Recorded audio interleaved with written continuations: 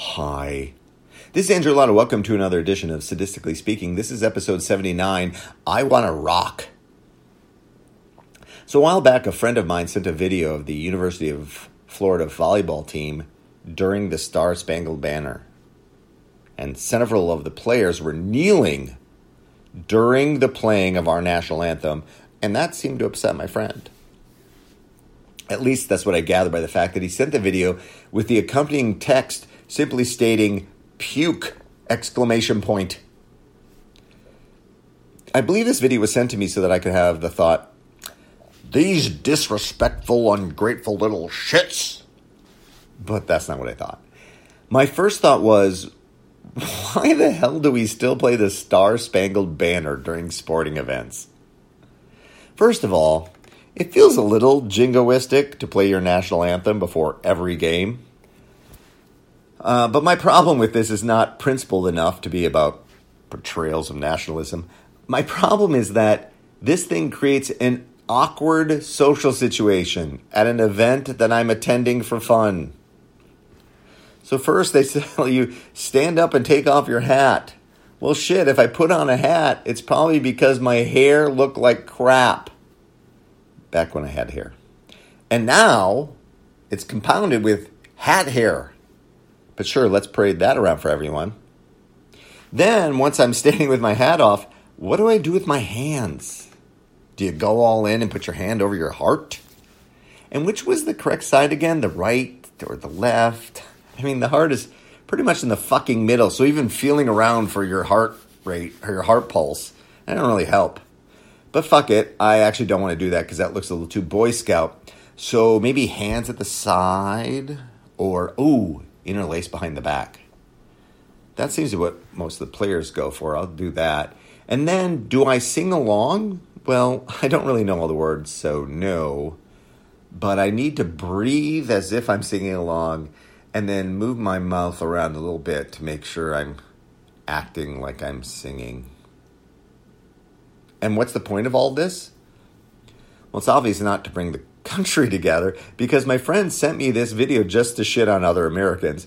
And if you're watching on TV at home, it's not like the Star-Spangled Banner plays and you get up and like, everyone quiet, stand there.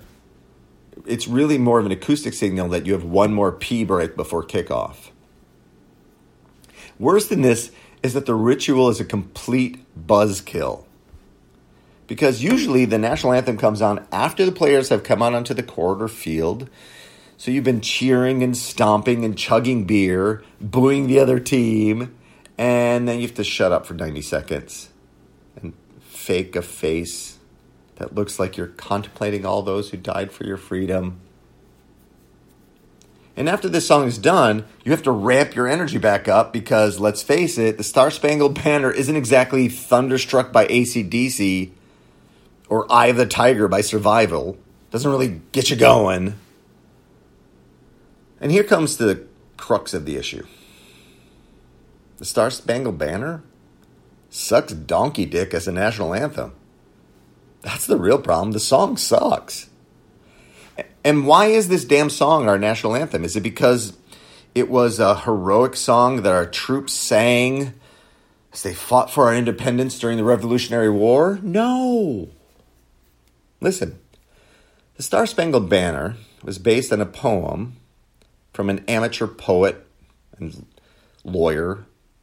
You can get the trivia question, Francis Scott Key. He wrote during the Battle of Baltimore, during the War of 1812. The War of 1812, not Revolutionary War. Yeah, we were already a country. Now, quick, tell me facts about the War of 1812. Did it happen in 1812? Yeah, good job. Anything else? Yeah, it was against the British again. They were fucking with our Navy. But also it happened because the British aligned themselves with the American Indian tribes who were fighting against us because we were expanding into their territories. So maybe, especially a few days after Indigenous People Day, we don't celebrate that war too much anymore. By the way, there are 4 verses in the original poem. They're not impressive. This isn't Shakespeare. but we only sing the first verse. And unfortunately, the first verse ends in a question mark. Did you ever notice that?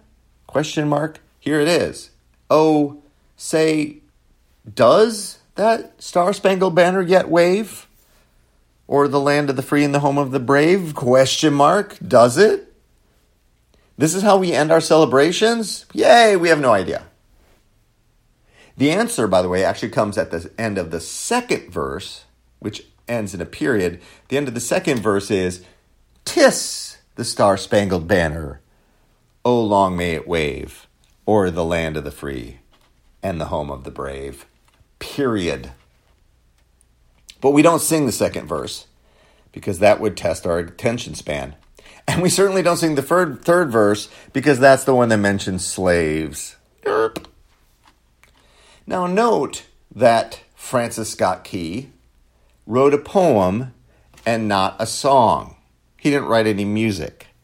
So where did the music come from? Oh, well, that was stolen by a friend of his from a popular song by an English composer. The tune was actually the theme song of a gentleman's club of amateur musicians from London.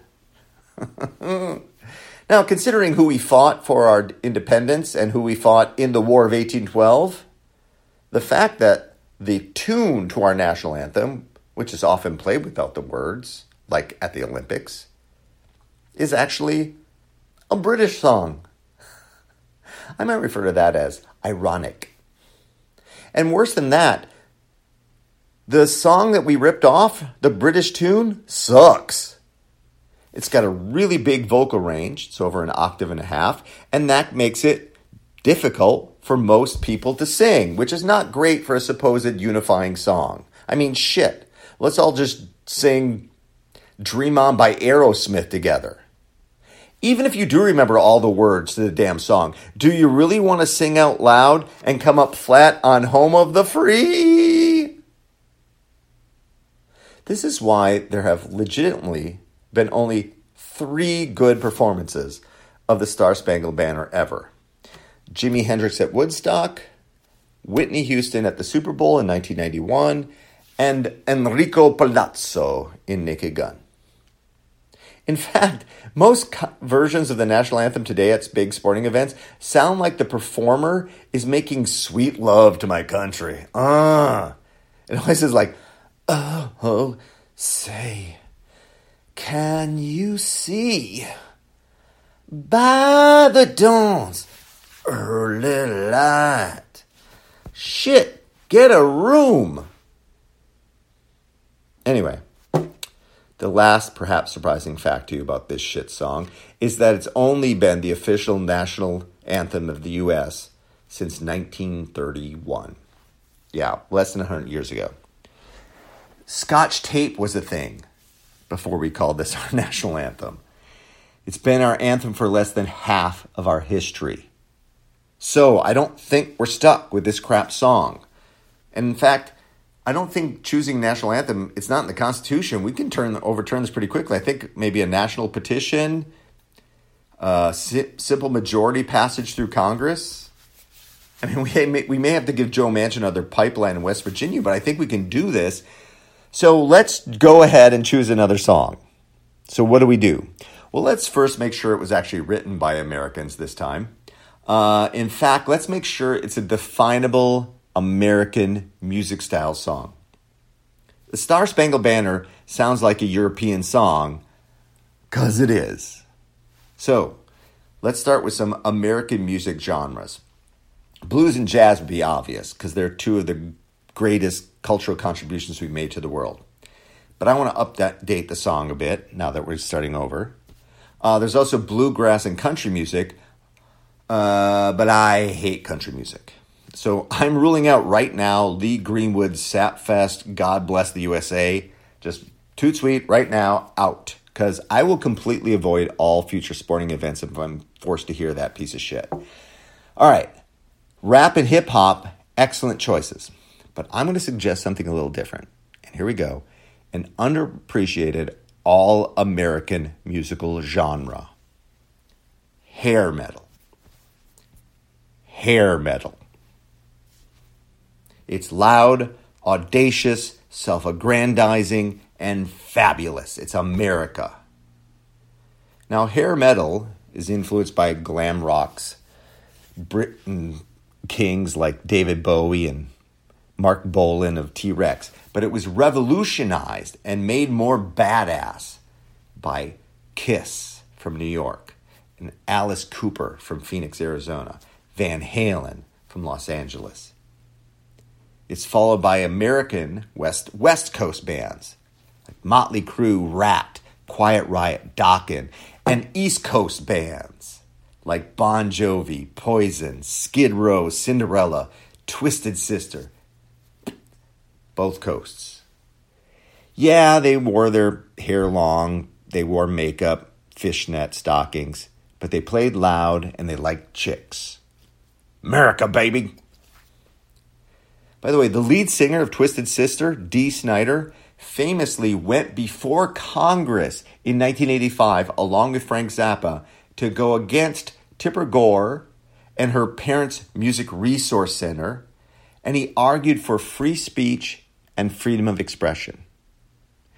And now, at a time when we've been all reawakened to the problem of aggressive censorship, we owe a debt to Dee Snider of Twisted Sister showing up to Congress in a tank top and eyeliner. So, here we go. I'm going to give my suggestion for a new national anthem. Here it is. Twisted Sister's biggest hit, We're Not Gonna Take It. We're not going to take it. Now, before you think this is a joke, just stop and consider it. First, song is written by an American, Dee Snider from New Jersey. Second, everyone can sing it. I mean, try it. Tonight at a bar, put it on the digital jukebox after everyone has had sufficient alcohol. Everyone will find that it's in their vocal range.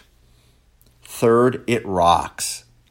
There will be no dip in energy at the sporting event when they break for the national anthem. Trust me, it'll rock right through. And most importantly, and I'm not kidding, or in the words of Joe Biden, not a joke, man, the lyrics of this song may provide the best description of the American attitude that have ever been written.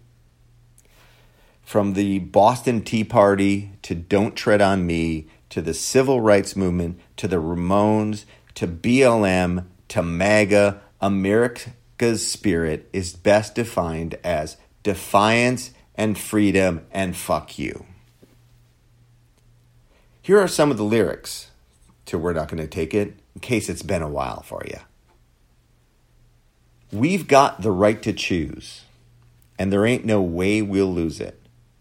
This is our life, this is our song.